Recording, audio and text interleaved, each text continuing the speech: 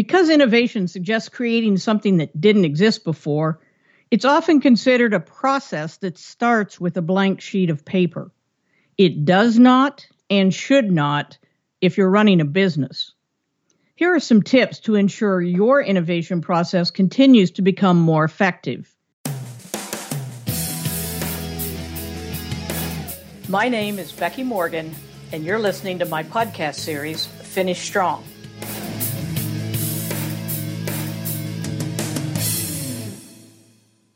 When I worked for aerospace giant TRW in the 1980s, I learned about Skunk Works. It was a secret group and area working on projects without line item funding. That phrase was superseded by government project, which meant the same thing but sounded more important. Those efforts were expected to contribute to the long-term technical capabilities of the organization, but were not expected to develop profitable products.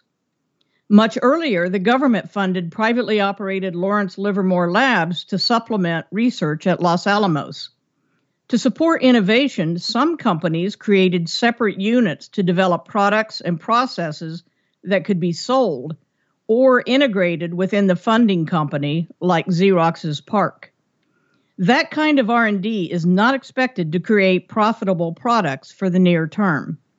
But most of us work with manufacturers that must be innovative in the creation of immediately profitable products and processes. We can't afford to swing and miss, but we must still swing hard. Here's how to ensure you hit the ball. The stage gate or waterfall process of product development has evolved considerably since its 1940s beginnings. It's now one of the most common processes in use. However, anyone who follows the stage gate process as generally defined will be very lucky to spit out profitable products anytime soon. I encourage you to modify that process to reflect a theory of constraints or TOC consideration of your business. You don't have unlimited resources anywhere, and your market will not pay for every idea you can generate. A product innovation process must formally reflect those facts to keep you focused. Two manufacturers, both automotive, have world-class product innovation processes that ensure speed and profitability. I encourage you to study Goodyear's innovation centers, the easiest way being to read Norbert Majerus's book, Lean-Driven Innovation. It explains their journey from traditional product development to the fast, effective process they now use worldwide. The other organization is Autoliv. Their Utah facilities offer directed tours for a fee. Neither likely operates in your business with your market and technical capabilities, but both can teach you a lot. Both companies utilize visual and pull systems, common lean tools used in production, to create profitable new products on time. There's obviously a lot more to it, but just considering how those simple concepts can increase your innovative success is time well spent. I've talked before about TRIZ, a problem-solving process developed in Russia years ago. There, an evaluation of all patents was performed looking at the methodologies for solution creation. There are amazing commonalities if we look outside our small worlds. For example, using TRIZ, Boeing engineers were able to solve a vexing challenge in a few short days that they had fought for years. If you have responsibility for innovation and you're not familiar with TRIZ, your success is slower and more expensive than it needs to be. Under TRIZ is the concept of SCAMPER, the acronym of substitute, combine, adapt, modify or magnify, put to other use, eliminate, and reverse or rearrange. SCAMPER is an easy way to remember the innovative options that can actually solve the majority of problems faced in product development. Studying TRIZ and SCAMPER will move you in the right direction.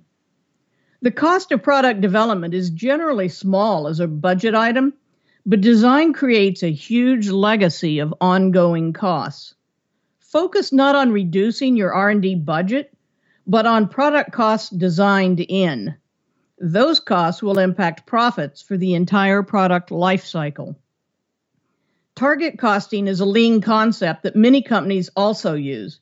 It means price is determined by the market, margin by internal goals, and product cost must be less than or equal to the difference. It's up to product development to create the product that can sell for the identified price and meet the target cost. I see too many manufacturers cheat on the expected costs of a new product. They think they'll introduce it at a reduced margin and fix costing later. Why on earth would we think that's a good idea? If a manufacturer wants to reach its strategic vision, it must meaningfully innovate while it makes money. In summary, number 1, ensure your innovation process demands profitability in the near future. Number 2, don't just copy-paste innovation processes.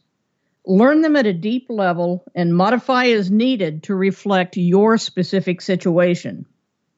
Number 3, make sure you clearly understand the elements of the problem your innovation is intended to solve. Number 4, leverage the learnings of others. Number 5, don't confine your thinking to your industry. Others are solving similar problems brilliantly. Number 6, utilize visual management and other concepts you've mastered to the degree they can help you and your innovative process. Creativity can be and must be a profitable process. Using these building blocks can get you there.